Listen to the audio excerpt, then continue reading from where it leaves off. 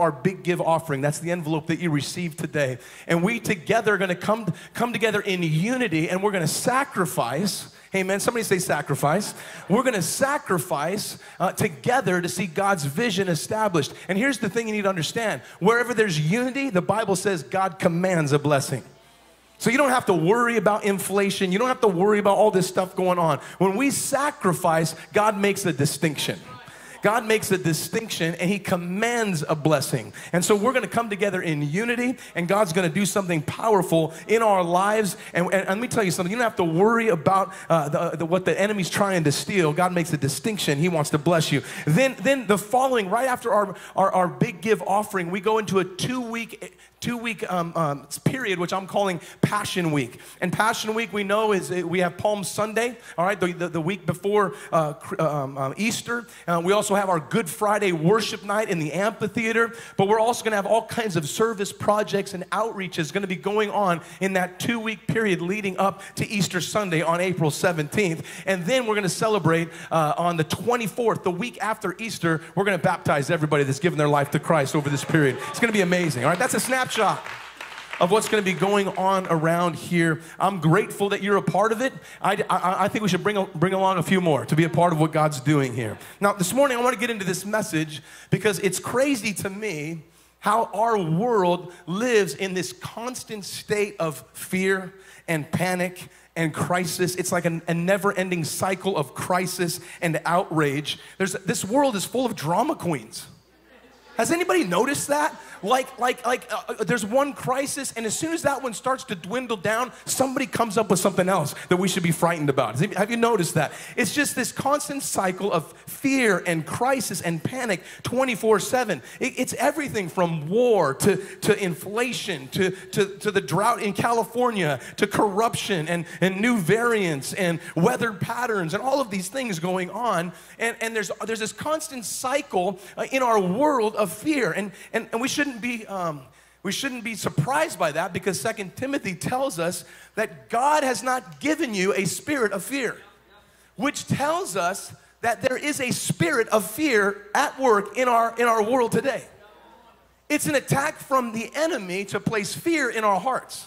But here's the thing. The world comes at us with fear, but God gives us 3 weapons of defense to overtake it. He's given us power and love and a sound mind. And so fear is a principality and a power in our world today. It's the thing that comes upon us and causes us to think, I better not say anything. I better not do anything. I better just shut up, or else, I'll get canceled. Someone might get offended. I might hurt someone's feelings. I might get a thumbs down on my post. I better just back down, back off, bow down, shut up, and just kind of go away. Fear is like a wet blanket that Satan wants to put over our lives, to put out the fire of God that's in your heart. And it's a spirit, and we need to recognize that God is trying to say that spirit is not from me. He's saying, I haven't given you that spirit. I've given you power and love and sound mind. So for every one thing that the enemy comes at you with, God's given you 3 missiles of defense to overtake fear. Can somebody shout amen? And so this is why the church is so important.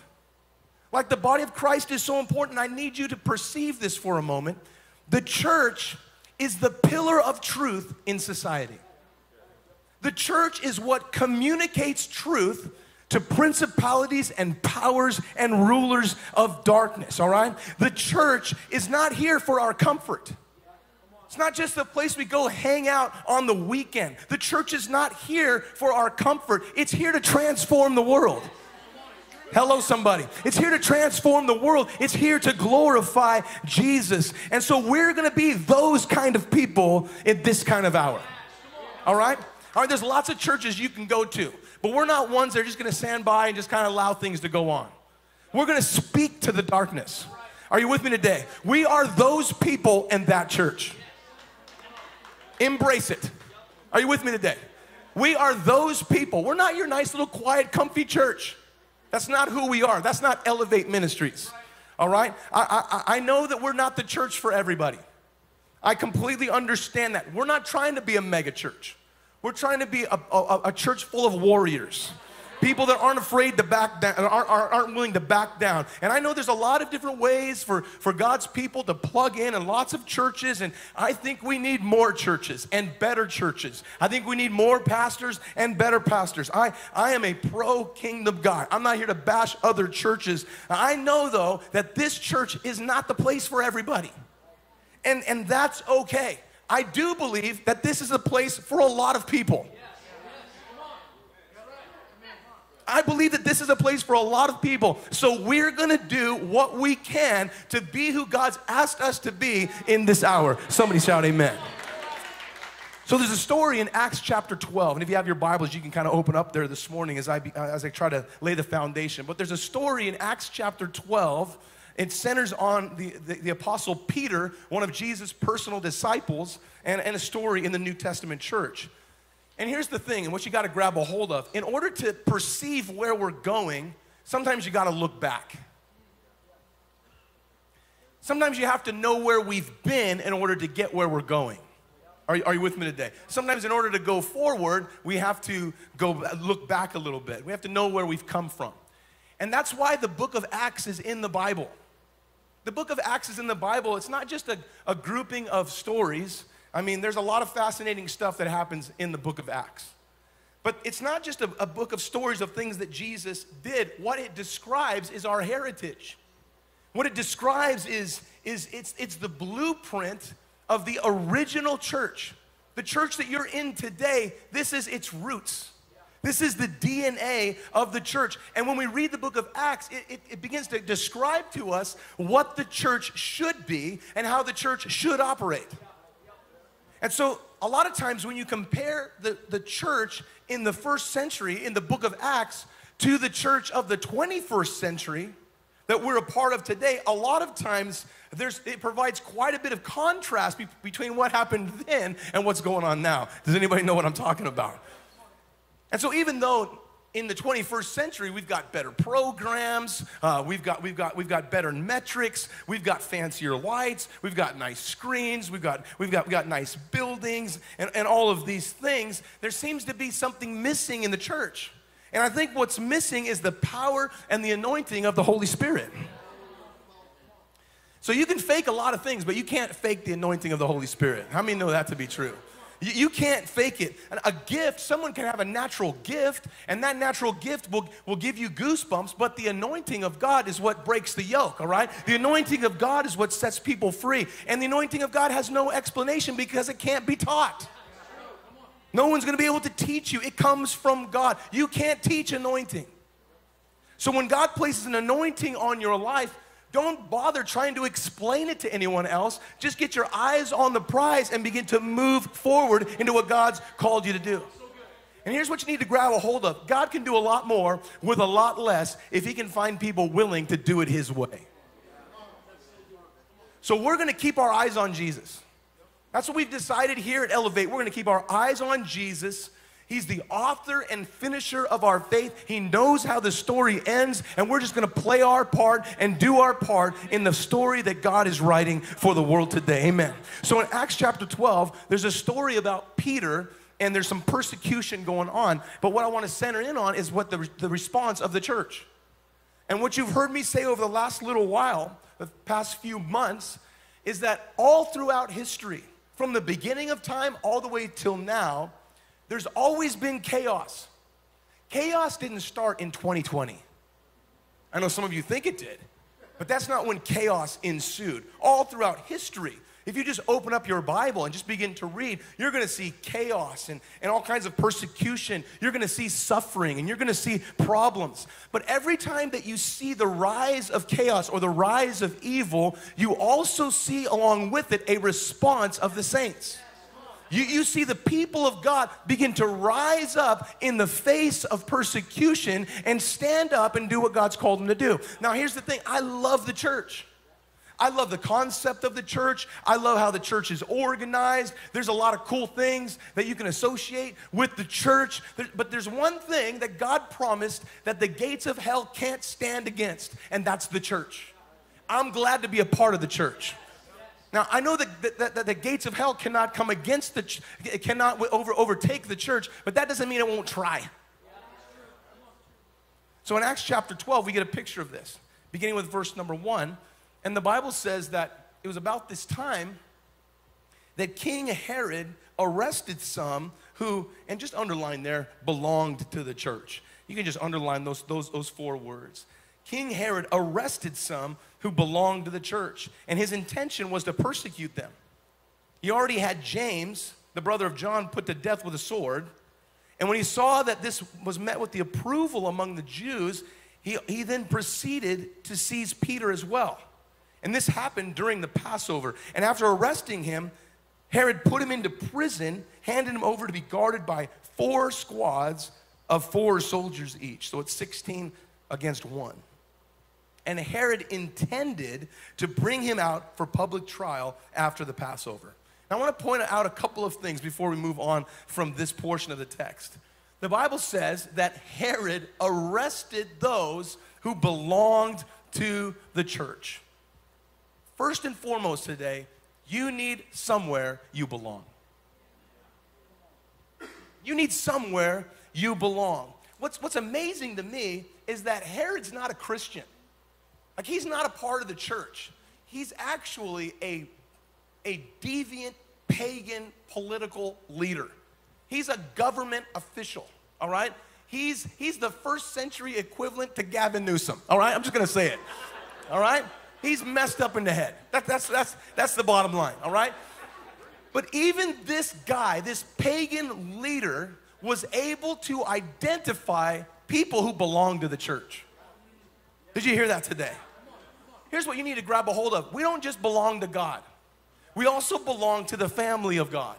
You belong to the church. You belong to the bride of Christ, all right? The church. You belong to the thing that Jesus gave his life to build. You belong to the organization that's been washed by his own blood. You belong to the institution that God set up to be the pillar of truth of society. It's not just that we belong to God, we also belong to the family of God. All right? I'll try to explain it like this. You don't get to be friends with me without being friends with my wife. Well, let me help you understand it because you're not getting it. Maybe that seems obvious. Let me flip it around. You don't get to be friends with my wife without also being friends with me, okay?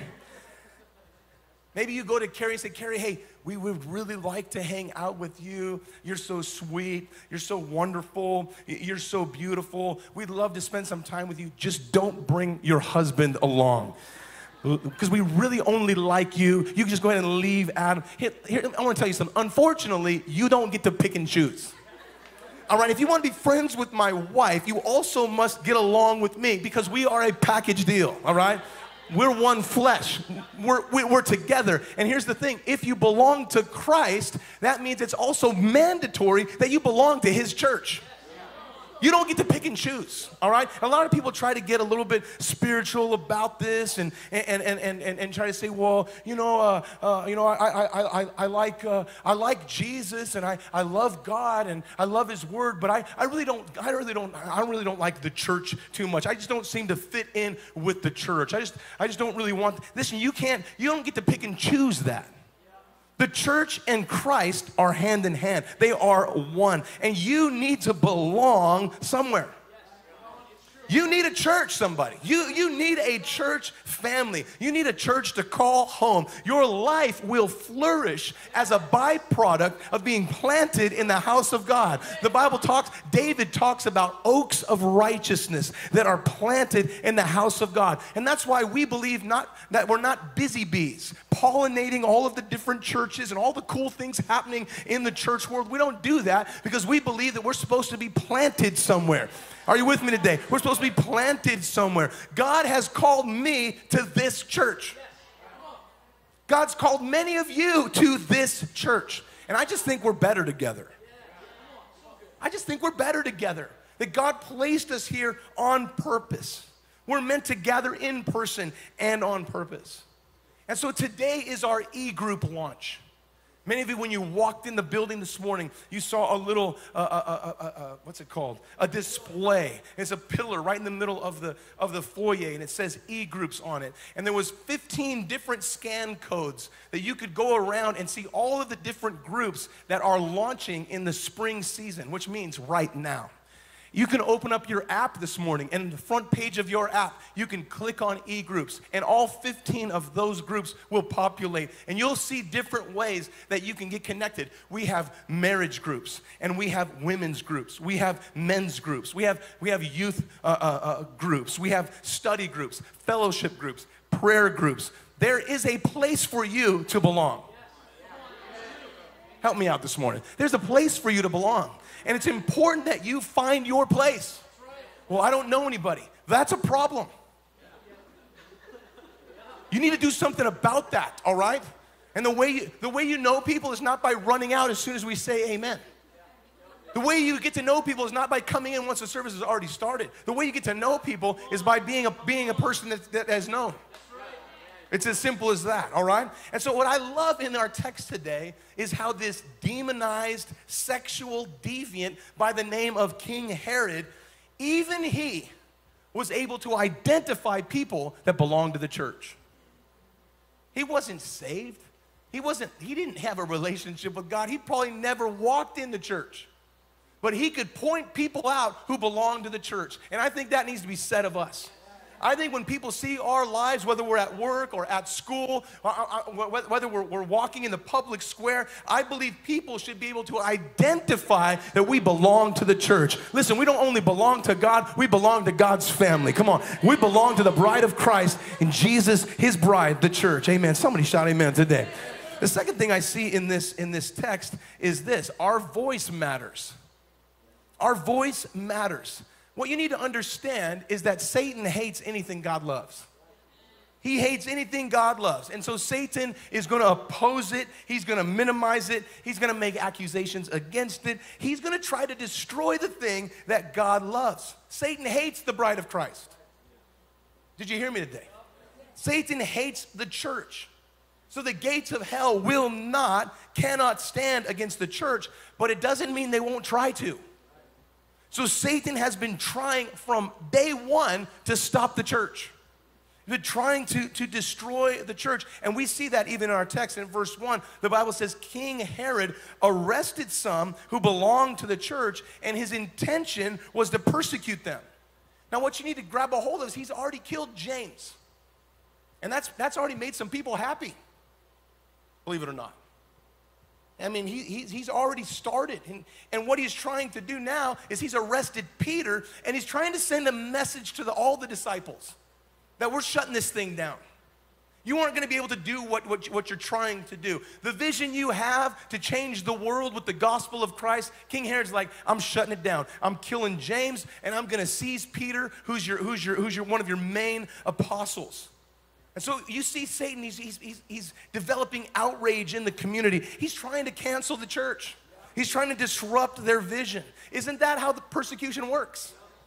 I mean, we've seen that happen right here, all right? And I'm not trying to be like, you know, woe is me. You know, I'm not saying that we're experiencing the level of persecution that's going on around the world. I'm not trying to do that. But persecution, this is how it works. It doesn't start with persecution. It's much slower than that. It starts with harassment. And then harassment leads to disruption. And disruption leads to interference. And then interference leads to persecution. It doesn't start out as persecution. It starts out as suggestions. And then it turns to guidelines. And then mandates. And then edicts. And then press releases. And then legislation. And before you know it, the church has become ineffective. And we've seen this happen in our world. Churches that had doors open for decades, they've closed and they've not reopened. Entire congregations of God's people, who knows where they even are? Are you with me today? And all of a sudden, the church becomes ineffective. We've closed our doors, just trying to go along with society, being swayed by public opinion. Now, I don't have a persecution complex, so that's not what I'm suggesting today. I mean, the only thing that we experienced in the face of some of the persecution that we've had is we got some nasty messages. And some people got into my DMs and said some stuff. People left the church, got a little angry with us, left some nasty reviews, some emails and stuff. But we don't walk around going, woe is me, I can't believe it, because we're not victims. All right? I'm not a victim of the narrative. I'm an overcomer in Christ Jesus. I'm not just a conqueror, I'm more than a conqueror. Come on, are you with me today? But I'm also not blind to what Satan has done throughout history. There's nothing new, is the point I'm trying to make. I know where this leads. And so sometimes you look at us and maybe see some of the things that we've done and maybe ask the question, why do they speak out like they do? I mean, why do they push back so hard? And why do we develop public statements like we have over the issues that we face? Can't we just kind of go with the flow and just kind of do what everyone else is doing? No, we can't, because the church has a prophetic responsibility to be a voice to the culture. Did you hear that? We have a prophetic responsibility to speak to the culture. We must be a voice of truth into a culture that's led by the father of lies. Somebody shout amen. God says that the church is the pillar of truth. What's a pillar?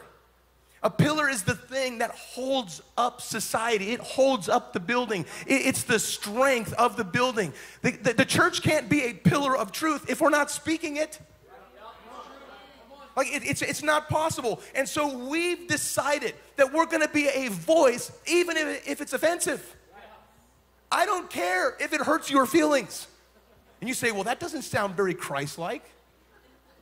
That doesn't sound very loving. Shouldn't the church, just be more like Christ? I mean, if we would just concentrate on being more like Christ, well, then more people would like us. That sounds reasonable, but I have a memo for you. They killed Jesus. They killed him. Jesus says, if they hated me, guess what? They'll hate you too. So I'm not trying to make people mad. I'm not trying to be disliked, but I do know this. We have a prophetic responsibility. Are you with me today? So Herod intended his interference to lead to persecution. He was taking it somewhere. But I want to tell you something. What you're a part of, the Church of Jesus Christ, is stronger than government forces. Are you with me today? We are a part of something that has further reach than the arm of the government. We belong to something much deeper than a well-funded program. We belong to the kingdom that is unshakable. The Bible says that we are advancing by force, and the gates of hell will not prevail against the church. So we belong to the thing that God himself builds. We belong to the church. And I want you to think about this. Herod was the guy who had John the Baptist killed. All right? Herod had John the Baptist put to death. Now, I want you to understand who John the Baptist is. Jesus recognized John the Baptist as the greatest prophet of all time. So you need to grab a hold of this. So Herod kills John the Baptist. And the question is, why would he do that? Well, I'll tell you why. The reason Herod killed John the Baptist is because John the Baptist confronted him about his sin. Herod was having an affair with his brother's wife. And so John publicly confronted the government, the highest government official of his day. And so let me ask you a question that I'm going to answer. Why did John care about the marital status of the ruling political leader of his day? Why did he even care? I mean, who cares? Why did John even have an opinion on who Herod slept with? It doesn't seem like it's important. Why should the greatest prophet of all time, according to Jesus, have any say about Herod's sexual relationships? I mean, it seems like John should just kind of keep to himself. Why disrupt it? I mean, he could say something that might get other disciples killed. Why just leave well enough alone? Let Herod do what he wants to do. Let the church just kind of get along okay. But here's the thing that we need to understand, and this is where we hear the argument all the time about the separation between church and state. And somehow the picture is that the church just kind of stay out of the affairs of the public. And stay out of the affairs of the schools and out of the government and all that stuff. That the church should kind of just go sit in the corner and mind its own business and keep its mouth shut. That the church should not comment on political issues. After all, Romans 12 tells us that we should submit to governing authorities. Well, apparently, the greatest prophet of all time didn't agree with that sentiment, because he publicly confronted the ruling political leader of his day and confronted him with his deviant sin. And I love what the scripture is communicating. The principle that we see right here in this text is that John the Baptist understood something. Herod's sin wasn't a political issue. It was a spiritual issue. Are you with me today? Let me try to explain what I'm talking about. It wasn't a political issue that was going on in Herod. It was a spiritual issue that was trying to work its way down to the rest of the population. And John the Baptist wasn't okay with it. And so let me try to explain it in common everyday terms. Politicians that don't believe in gender don't get to tell us to trust the science. Hello, somebody. Are you with me today? Is the church alive and awake today? Politicians that don't believe that life begins in the womb don't get to lecture me on morality. Politicians that believe that the government should be the greatest force in raising our children don't get to redefine the family unit. Are you with me today? So this isn't about left versus right. That's not what we're talking about. It's about right versus wrong. It's about righteous versus unrighteous. It's about good versus evil. Are you with me today? It's not political, it's spiritual. And so there's a lot of people that they love Elevate as long as we just kind of stay in our little corner. They love us as long as we don't confront sin, expose lies, expose hypocrisy. As long as we just continue to help people that are addicted and feed people that are less fortunate. As long as we're helping people and keeping to ourselves. But the moment we start speaking the truth to society, Satan gets mad. Because it's not a political issue, it's a spiritual issue. And the choice has to exercise its voice. You think abortion is political? Abortion isn't political. Abortion is modern day Baal worship. It's a sacrifice of children at the altar of Baal. You actually think that's a political issue that we shouldn't confront? Then you're delusional.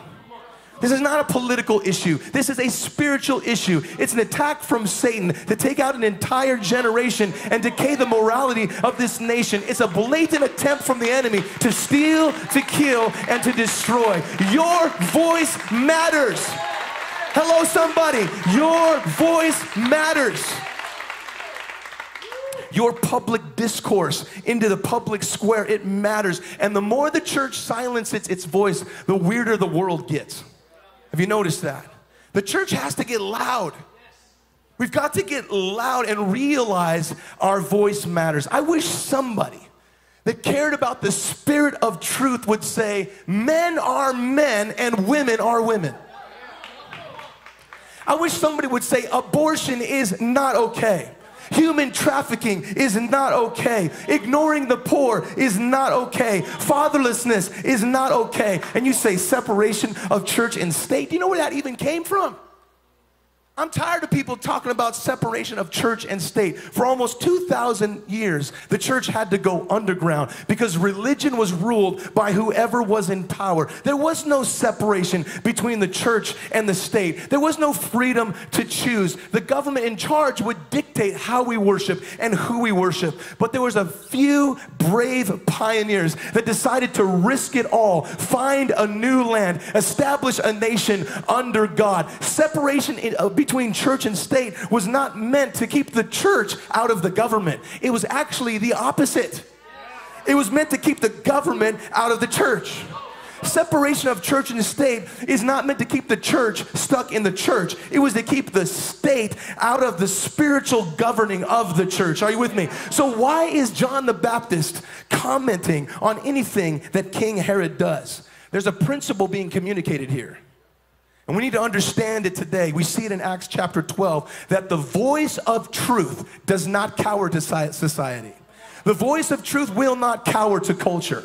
Are you with me today? The voice of truth matters. It matters to have a voice because the voice of God, the truth of God has the power to change the world around us. If we just stop being scared of what the Bible actually says, it matters for you to say, no, parents should be the primary people involved in the raising of our children. It matters for you to be able to say, no, you don't get to redefine the family to suit your own sinful lust. us. No, you don't get to define on your terms where life begins because you're not the author of life. God is. Are you with me today? Public theology matters. Come on, your voice matters. Somebody say amen. Now here's what you need to understand is that when you speak up, it's going to cause some conflict once in a while. Are you still with me? Are you good? It's going to cause some conflict once in a while. And what we see in this text is that church had a boldness that produced conflict. They didn't run from conflict like what we see in church today. They didn't run from conflict. It's time for us to stop asking God to shrink our conflict and instead ask God to grow our courage. You don't need less struggle. Come on. What you need is grace that is sufficient in the middle of the struggle. Are you with me today? You're not a victim. You're an overcomer. Sometimes we go through things, we think, man, well, I thought, well, I've been serving God for a long time, and, I thought, well, the longer I serve the Lord, well, the easier it would get. That's not how it works. Because the longer you serve God, the more territory He's going to put you in charge of. And that means the more attack that you will face. Well, I thought, well, if I give, the longer that I tithe, that I wouldn't really experience an attack on my finances. That's not how it works. When you begin to sacrifice and give to God what's His, Satan is going to attack your finances. Why? Because he knows that abundance is about to be poured out on you. Are you with me today? He's going to do everything he can to derail you from doing what God's word says. But we're not cowering to what Satan does. We have courage for conflict. We're okay with it. And what I want you to see is what's next. I'm going to jump ahead in the text to verse 5. So what we've read about is Herod and Peter being arrested. So we're kind of hanging there. So Peter's arrested. He's surrounded by 16 soldiers. He's bound with chains. They're taking him to the inner part of the jail. And their intention is to bring him to public trial. He's probably done. Like if we're honest, Peter's walking to that cell and he's thinking, well, about to see Jesus. That's kind of what's going on in his mind because he recognized James just got killed. And people were happy about it. And so if people are happy about it, Herod's going to continue to do it. And so Peter's probably walking to that jail thinking that the best days were behind him, thinking that there's no more for ministry for him, thinking that he's finished well and he's going to see Jesus. But what I love is in verse 5 is that as Peter's locked up, surrounded by 16 soldiers, verse 5 says, the church began to earnestly pray. I love that. What the church did not do is get all nervous. What they did not do is get all chaotic. They didn't have a panic attack. They didn't start like blowing up the phone lines. Oh my God, did you hear what happened? Oh my gosh, it's the end. Oh, what are we gonna do? They're coming for us next. That's not what they did. They didn't roll over and play dead. They didn't denounce the fact that they were Christians. They didn't issue a public apology to Herod. Just kidding. We don't care. You can do whatever you want. They didn't cower in fear. Peter's locked up, and the Bible says the church began to earnestly pray. Now think about it. Who is Peter? He's the lead apostle. He's the church planter extraordinaire. He's Jesus' personal disciple. And so he gets...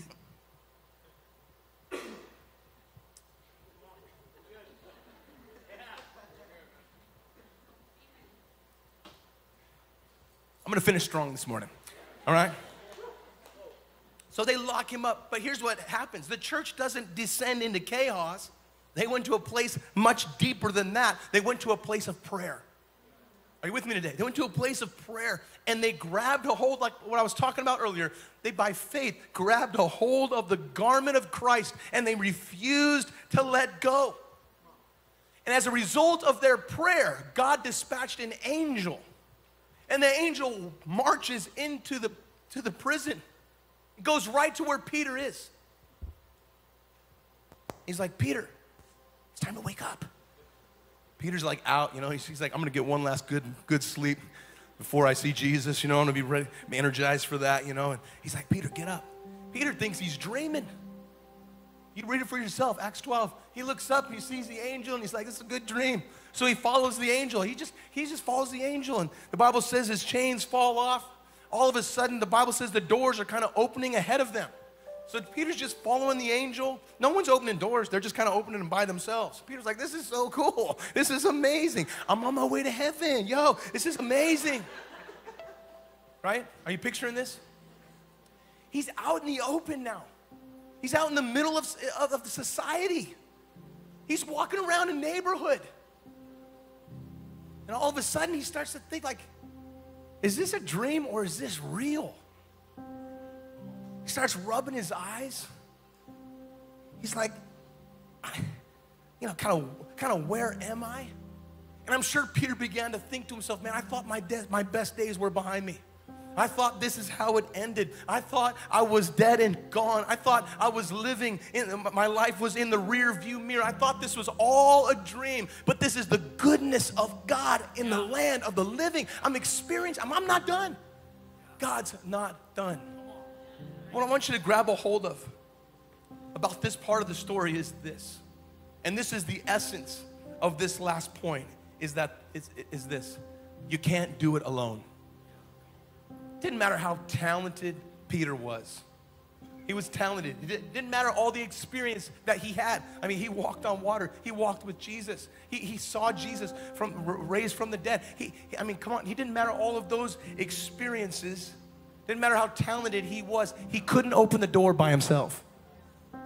He couldn't open the door by himself. None of us can do it alone.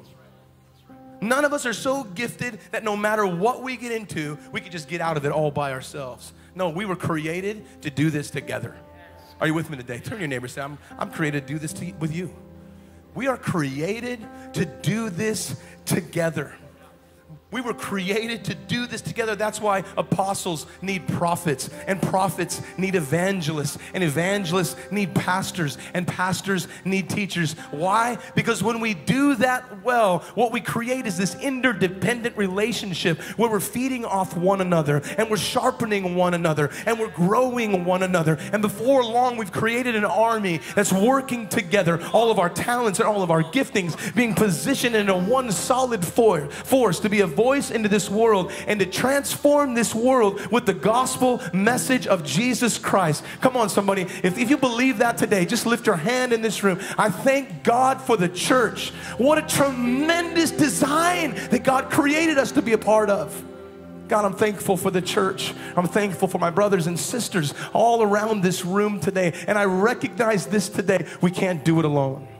We can't do it alone. So Lord, even more, I pray that you bind us together. Lord, even more so than ever before, Lord, I pray that it be a unifying force of your Spirit, God, that would sweep through this room, God. Lord, that you'd bring us together and draw us close. Lord, the things that have tried to divide us, Lord, the things that have tried to separate us, Lord, I pray we'd recognize and we'd put those things to the side, Lord, and we come together in unity. Lord, when there's unity, you command a blessing, Lord. And I pray, God, that you'd bind us together. You'd bind our hearts together, that unite us in vision, unite us in purpose, unite us in destiny, Lord. That as we walk this road, Lord, as we're involved in all the chaos and all of the disruption, Lord, and all of the things around us, Lord, it doesn't sway us, it doesn't move us, Lord, because we continue to stand. Lord, after we've stood, Lord, I pray we continue to stand, and we stand together. Come on, if that's you, say, you know what, I'll stand, I'll be a part of the thing that God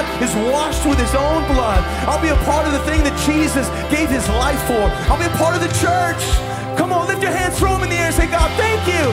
Thank you for the church. Thank you for your people, God. Thank you, God. Thank you, Lord. Come on, lift your hands, let's worship him. God, we pray.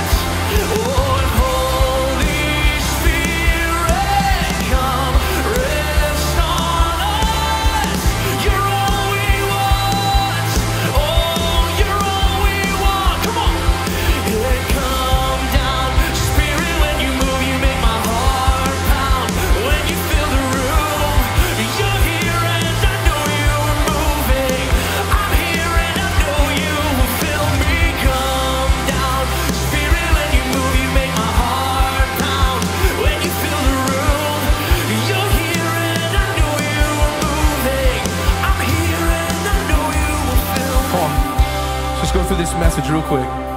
Number one, you need somewhere you belong. You need somewhere you belong. I'm gonna just tell you something. You belong here. God brought you here. Don't allow a lie from the enemy to try to pull you out of community. Don't allow a lie from the enemy to say, you know what, you don't fit. No one notices you. That's the enemy. He's good at what he does. He's a liar. He's the father of lies. Listen, don't allow that. You belong here. Turn to your neighbor, reassure them today, you belong here. Come on, tell them, you belong here. You're important here. You matter here. You are important in God's plan. Number two, listen up. Your voice matters. Your voice matters. It matters that you speak up. The truth that God's placed inside of your heart has got to come out. God didn't put his truth in you so that it gets stagnant in your heart. It's meant to move. It's meant to move. You got to speak it out. Speak it out. I know I was talking to Jordan, who gave this message this morning. He's been holding that for 3 weeks. I told him it's probably not going to work during the marriage series. So you're going to have to hold on to that. But man, I'll tell you what, 8:30 in the morning, the first service, he just stormed up on the stage, and I could tell that's been pent up inside of him for a long time. It's meant to move.